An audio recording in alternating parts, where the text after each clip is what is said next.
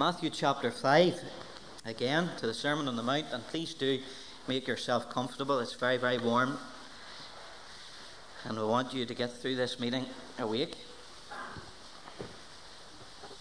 So let's turn to Matthew chapter 5, and these are very difficult words that we're going to read together today. They are the words of the Lord Jesus Christ. He says, "Think not that I am come to destroy the law or the prophets. I am not come to destroy, but to fulfill. For verily I say unto you, till heaven and earth pass away, one jot or one tittle shall in no wise pass away from the law, till all be fulfilled. Whosoever therefore shall break one of these least commandments, and shall teach men so, he shall be called the least in the kingdom of heaven. But whosoever shall do and teach them, the same shall be called great in the kingdom of heaven. For I say unto you, that except your righteousness shall exceed the righteousness of the Scribes and the Pharisees, ye shall in no case enter into the kingdom of heaven." I've entitled my message today, "Exceeding the Scribes and the Pharisees." And what we have just read are some of the most difficult verses in the whole of the Word of God. But as we read them and study them today, we must note that they are an introduction to what will follow within the Sermon on the Mount in the weeks that lie ahead. But the backdrop to these words was the perception of the scribes and the Pharisees of the Lord Jesus Christ. Not who he was or what he stood for, but what they perceived him to stand for, and the threat that they perceived him to be. As far as they were concerned, the Lord Jesus Christ was a destroyer of the law.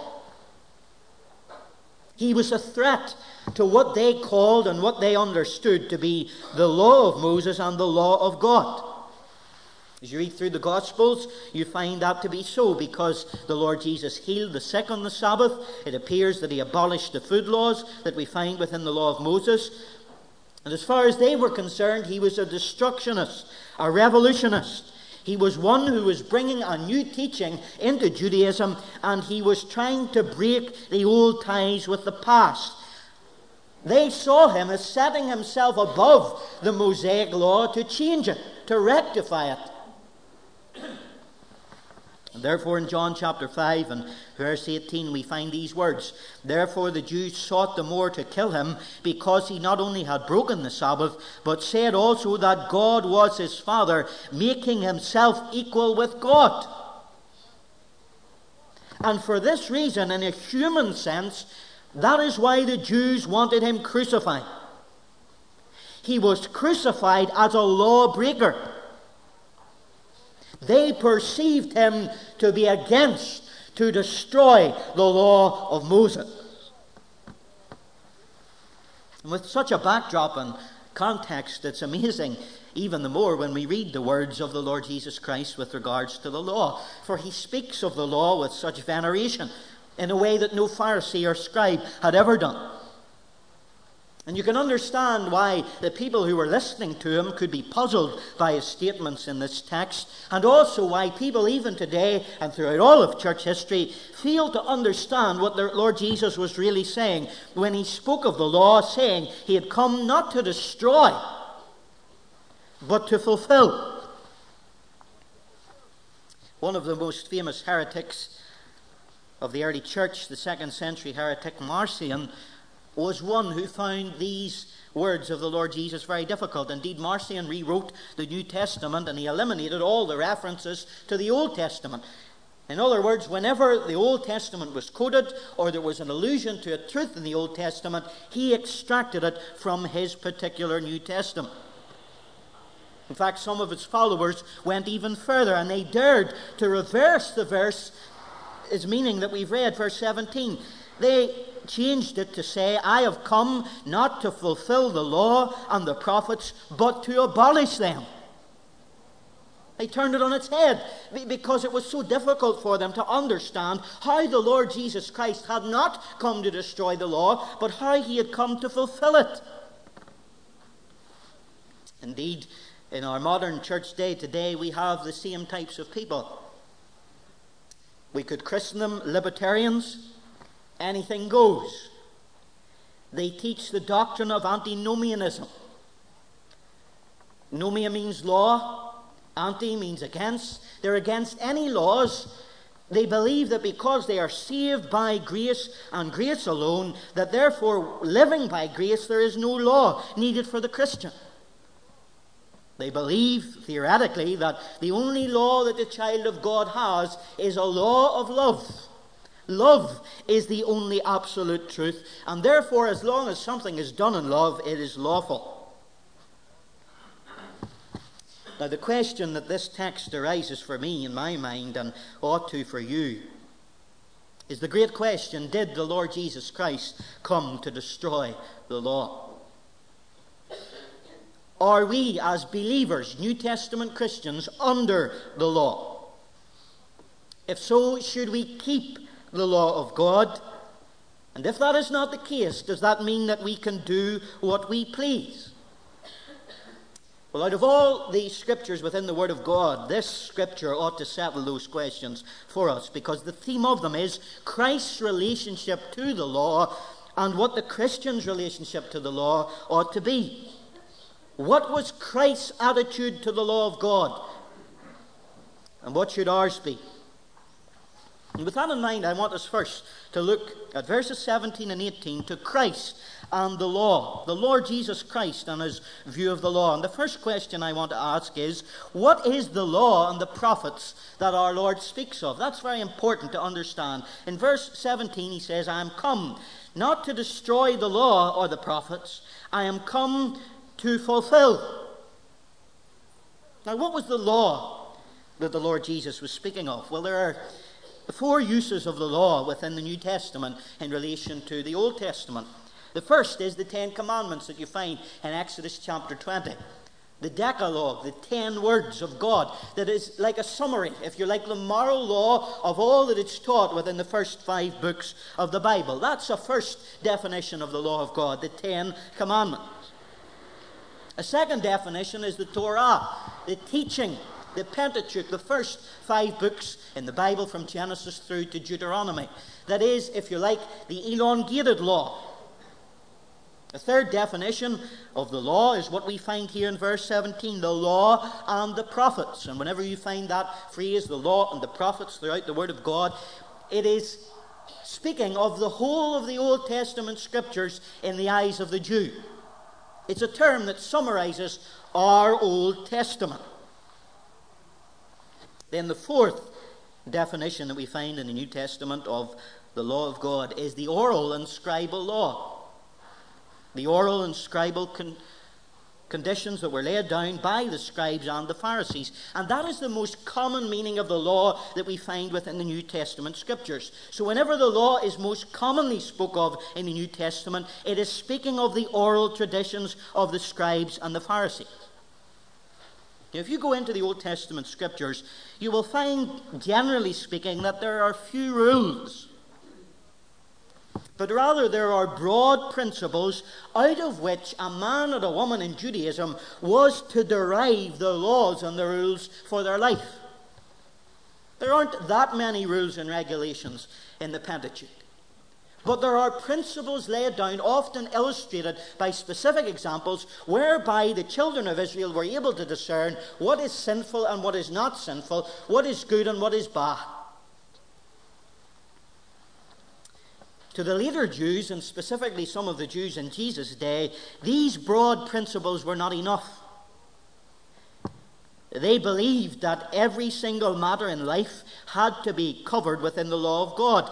Because it was God's last word to his children, there must be within it, if not explicitly, there must be implicitly guidance and direction and law for everything in life.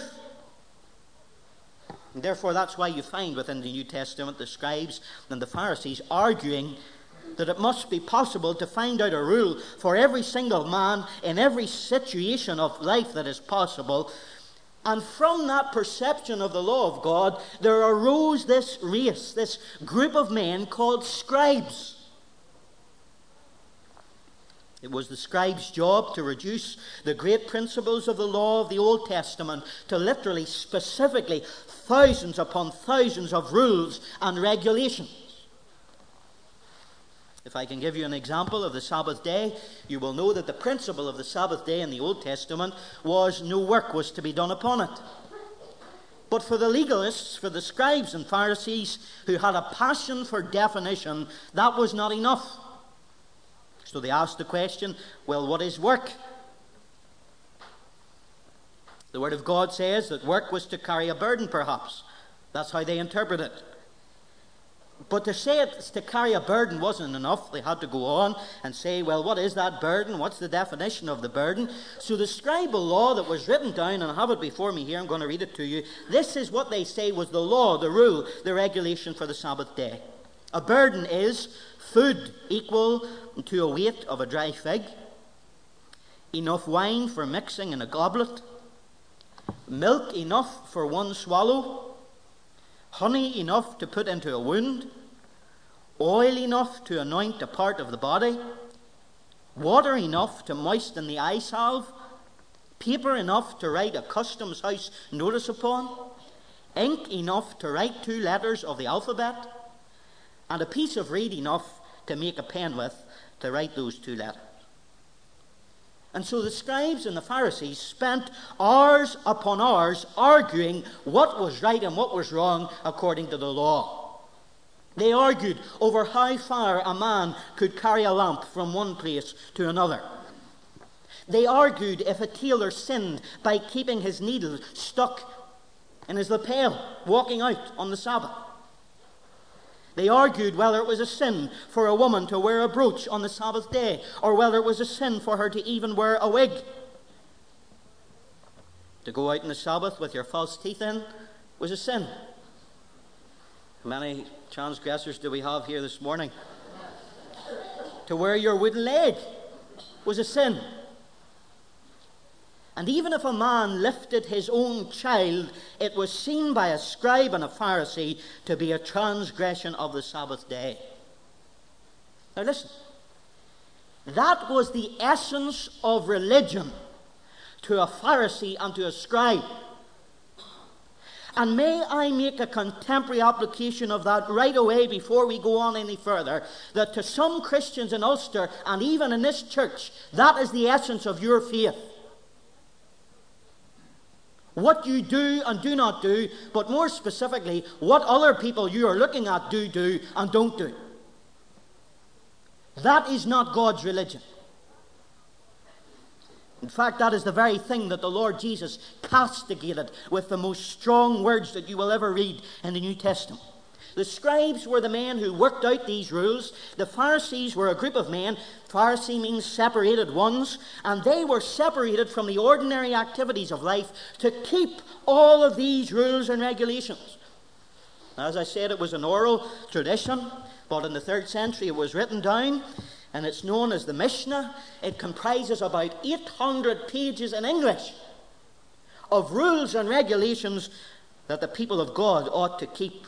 Then a few years later they made commentaries of them called the Talmuds, and they went into it even further about how they ought to keep the law. Now let me say that although that is the law that Christ castigated within the Scriptures, that is not the law that he speaks of in this verse. If you look at verse 17, you will see that he specifically says the law and the prophets.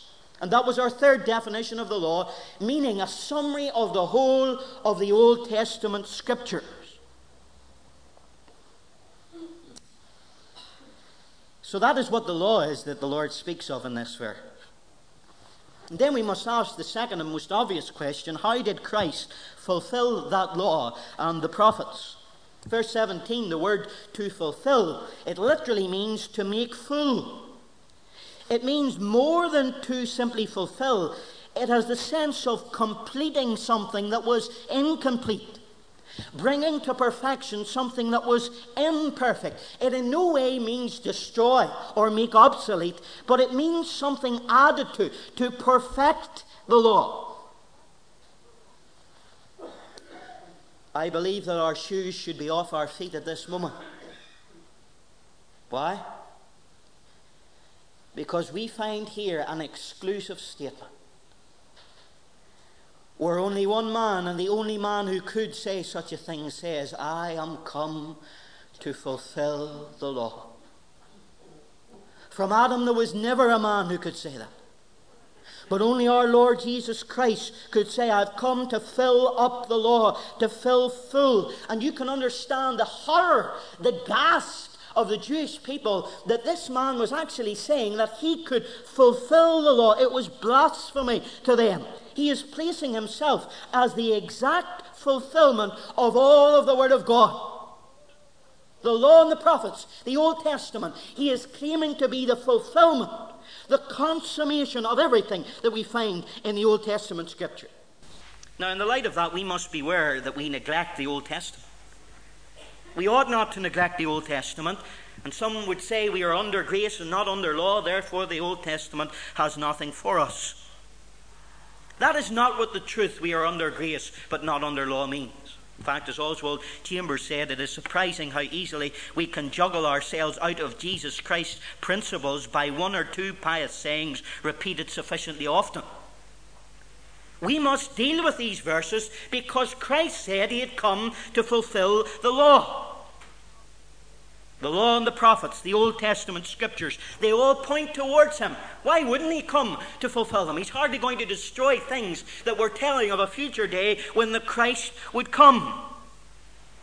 The general sense of what the Lord says in verse 17, if you look at it, is this: I came to elevate the standard of the law. Whoever therefore shall ignore, theoretically or practically, the raising of the standard shall not enter the kingdom. He had come to fill the law full. Now that presupposes that the law was lacking. And we know that the law was lacking because men couldn't obey it. Men couldn't follow it. But the Lord didn't come, and literally the Greek means to take it down stone by stone. But the Lord came that he might fulfill it in all of its aspects, to fill up the half-filled lamp of the law with the oil of heaven. Now, how did he do that? Two ways. First of all, he did it as the doer of the law, and secondly, he did it as the teacher of the law. He fulfilled the law because he did it. The only man ever in time who was able to obey these precepts, but more than that, at the cross of Calvary, he suffered its penalty. And in all aspects, take for instance the moral law, the 10 Commandments, he kept all of the 10 Commandments. Take the ceremonial law. He embodied all of the law's types and symbols that pointed toward him. In all the sacrificial system, the Lord fulfilled all those prophecies in himself. The judicial law, he fulfilled it because he personified God's perfect justice, righteousness, and holiness. And he came and told John the Baptist that all righteousness must be accomplished and fulfilled. But that is not the sense here. He's not talking about how he fulfilled the moral law, the ceremonial law, and the judicial law. But I believe what he is speaking of here is a practical righteousness. The practical aspect of the law. And we must beware of those who tell us to push aside the Old Testament as an antiquated and useless book replaced by the New Testament. As J.C. Ryle said, the Old Testament is the germ of Christianity. The Old Testament is the bud of the New Testament gospel flower. And if that is the case, how then, practically, do we in Christ fulfill the law of God? Well, if you think for a moment of an acorn, there are two ways to obliterate an acorn. I can take an acorn and set it on a rock and take a sledgehammer and smash it. Or I can take that acorn and I can plant it in the ground, and out of that acorn there will sprout an oak tree, but the original acorn will be destroyed. And that is how the Lord Jesus fulfills the law. He does not come to obliterate it in the sense of smashing it to insignificance, but he comes actually to set it up on a pinnacle where it had never ever been before, in fulfillment in a human being. Just in case you don't believe that, or his listeners didn't believe it, in verse 18 he says, "For verily I say unto you," and that's the same word as amen. He's saying, I mean what I have just said. And to point it out, he says, not one jot or tittle will be removed from the law. Not one jot or tittle will be removed from the law until heaven and earth pass away. Now, a jot in the Hebrew language was a bit like an apostrophe in the English language. It's hardly even a letter at all. It's so small. A tittle is a little tail. If you can look at the letter I in verse 17, our English letter I, you see the little bits that hang over the foot and the head of the letter I. That little bit hanging over the edge is just like a tittle in the Hebrew language. It's just a little tail, a serif. Two of the most smallest aspects of the Hebrew language, he is saying that not even a dot, if you like, or a cross of a T will be taken away from the law until heaven and earth pass away. And what he is saying is nothing in this law will remain unfulfilled. Nothing. And the heaven and the earth will be the last things to pass away. And the law will not pass away until they pass away. Until all of the types of God's word are replaced with the antitypes, the real thing that they pointed towards, until the symbols are replaced for the reality, the law of God will not pass away. If I can give you an example, the millennial reign of the Lord Jesus Christ that is spoke of in the prophets and throughout the Old Testament scriptures, that must happen, mustn't it? That is a fulfillment of the law of God, and the heavens and the earth will not pass away until Jesus shall reign where'er the sun doth its successive journeys run. So the law, the Old Testament, will not pass away, not one jot or tittle, until Christ reigns upon the earth. And the heavenly bodies are made his heralds, showing fearful signs of the coming of the great day of the Lord. The law fulfilled in the fact that heaven and earth, think of it, this earth that we are on and the heavens are being preserved to let the Old Testament scriptures be fulfilled.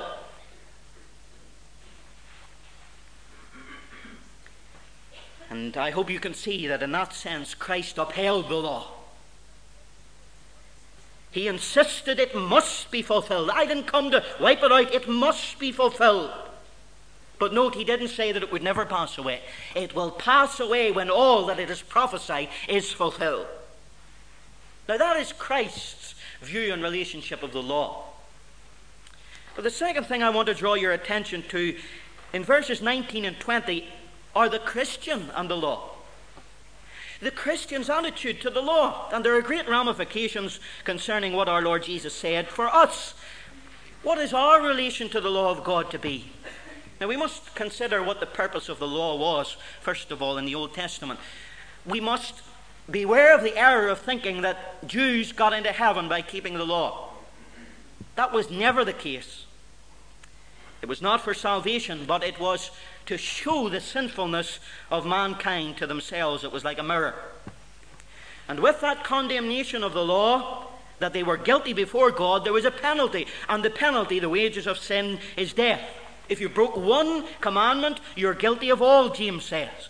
And God, because he is a righteous and a holy God, demanded a penalty for our transgression of the law. And we read within the New Testament the glorious message of the New Covenant, that Christ died for the ungodly. And there is that great penalty where Christ in his death satisfied the demands of God's law, satisfied the demands of a righteous and a holy God, in his life by living in it, and in his death by dying the penalty of the curse of the law for us. Now please note this, that if that is the case, the law cannot be overthrown, because in the very gospel You have the law enshrined in the death of the Lord Jesus Christ, for he was under the penalty of the law. And because he went under the law, we are under grace. He has made us dead to the penalty of the law through his work. The penalty has been paid. It's no longer over our head. That's what Paul means when he says that we are no longer under condemnation. The law of God was a tutor until Christ came to show us our sin. But now Christ has come. He has set the law on a place that it has never been before. It has been fulfilled by blood-bought humanity in Christ. It's wonderful, isn't it? Now that begs the question, very obvious, and time's going on, but should the Christian keep the law? I mean, if Christ enshrined the law, and we are fulfilling the law because we are in Christ, ought we to keep his commandments? Now, if you go through the New Testament scriptures, you will find that 9 out of the 10 commandments, the 10 words, the Decalogue, that you find in Exodus 29 of those are repeated in the New Testament. 9. And that would be an endorsement to me that they are to be kept. Now, they aren't given with the penalty of death on them. In other words, they aren't given as law, but they are given as principles whereby we live. Training in righteousness. All Scripture is profitable. Isn't that right? For instructing in righteousness. And the only commandment that was never repeated is the Sabbath day, because Christians do not keep the Sabbath day. They keep the Lord's day. But as we will go through these verses of Scripture in the days that lie ahead, you will find that the 10 Commandments, the law of God in the Old Testament, is repeated right throughout the Sermon on the Mount. But it's a greater law. It's a fulfillment of the law. It is Christ coming and filling up what was lacking within the law. If you look, for instance, at the one that we will deal with in the next week, verse 21, you've heard that it is said to them of old time, thou shalt not kill. But the Lord goes further than that and says, thou shalt not hate. So Christ is upholding the law and the prophets. He's not destroying it, but he is amplifying, developing them into deeper implications for the Christian. And the first thing I want to leave with you, with regards to your responsibility to the law, is this: that righteousness is the object of our reward. As a believer, righteousness is the object of our reward. Verse 19, you have to keep the least of these commandments. He's just been talking about one jot or one tittle. Now he talks about the least of these commandments. And if you don't keep them, and you teach other men not to keep them, you will be guilty. Now, the interesting thing about that statement of the Lord, that if you don't keep them, or if you teach other men not to keep the least things in these commandments, it shows to me that often our doctrine is lowered to meet our conduct. Isn't it? We lower our doctrine to accommodate people that aren't doing it anyway. Go with the flow. Now listen. The mistake of legalism and Phariseeism, we often think it was being too tight, and sometimes it was. But the greater mistake was opening up the laws of God to allow them to sin.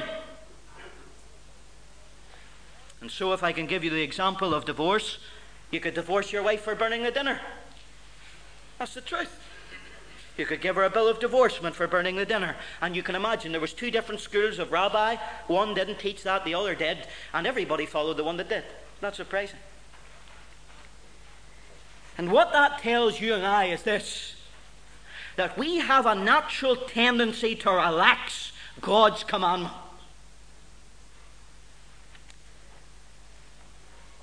What are we to keep? What are the least of his commandments? My friend, listen. Is it not both the Old Testament law and the New Testament law? Now, what do I mean? Yes, the Lord Jesus Christ has fulfilled it all in his death and resurrection. But if he has taken the Old Testament law and put it on a pinnacle and amplified it and elevated it to a place that it has never been before, that is what we find in the Sermon on the Mount. And if that is what we find, that is the law of Christ that we ought to keep. And in a sense, we are still keeping that law, but in a fulfilled state. And my friends, this is staggering to me. because we will be called the least in the kingdom of heaven if we teach others to break these small commandments. But more than that, he is saying that there is this aspect of a day of recompense. There's a day of reward, the kingdom of heaven speaking of it, when we will receive according to our, listen, works.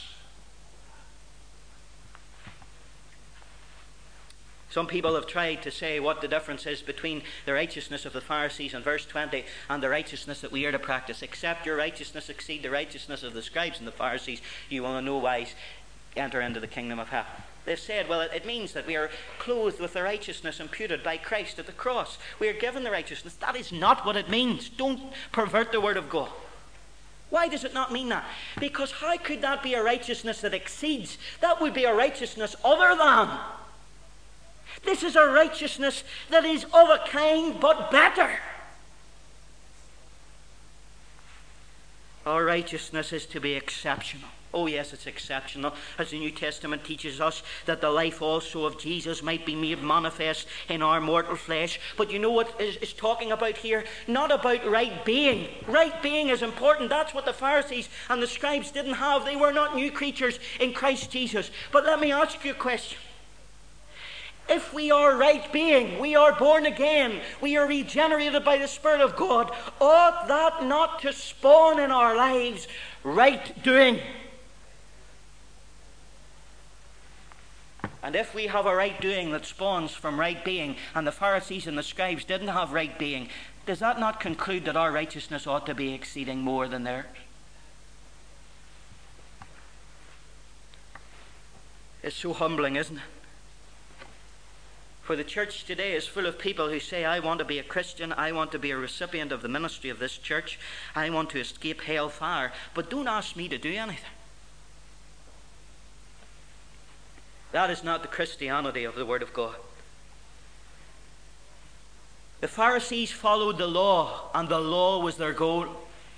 As long as they fulfilled the law, they were happy. But the Christian doesn't follow the law as a goal, but he follows the law of Christ as a means, because it's the law of love. If you're following a law like the Pharisees and it's your goal, as long as you get A, B, C and 1 to 10, you're happy. But if you're a Christian and you're following the law of love, you can give the sun, the moon and the stars to Jesus Christ and it's not enough. That is a righteousness that exceeds the righteousness of the Scribes and the Pharisees. As Augustine said, the Christian life can be summed up in one phrase: love God and do as you like. Love God, and if you love God, you will keep the law of God in Christ. We don't exceed the righteousness of the Pharisees in the quantity of the good things that we do. We could never do that. But it's the quality. Can I ask you as we close? Do you have something real rather than something formal? Do you have something internal rather than an external religiosity? Do you have something spiritual rather than material? And do you have something practical rather than ritual? The prophecy of the millennial reign of Christ to God's people Israel was this: I, my Spirit, will put my law in your hearts. It's not a contradiction to have the Spirit and to have the law together. But the believer fulfills the law of Christ by the Spirit of God. You claim to have the Spirit of God. Can I ask you, as we begin these studies in the weeks that lie ahead, are we living the law of God in the law of Christ? God willing, we will find out if we are. Lord Jesus Christ, Thou who hast said to us, Ye are the salt of the earth, ye are the light of the world, and given us a name that is Thy name. We know that we will need Thy life in order to keep Thy laws. And we pray that in the weeks that lie ahead, as we have presented to us the highway of holiness in the elevated law of Christ, that we may have grace to obey, that men may see our good works and glorify our Father which is in heaven. Amen.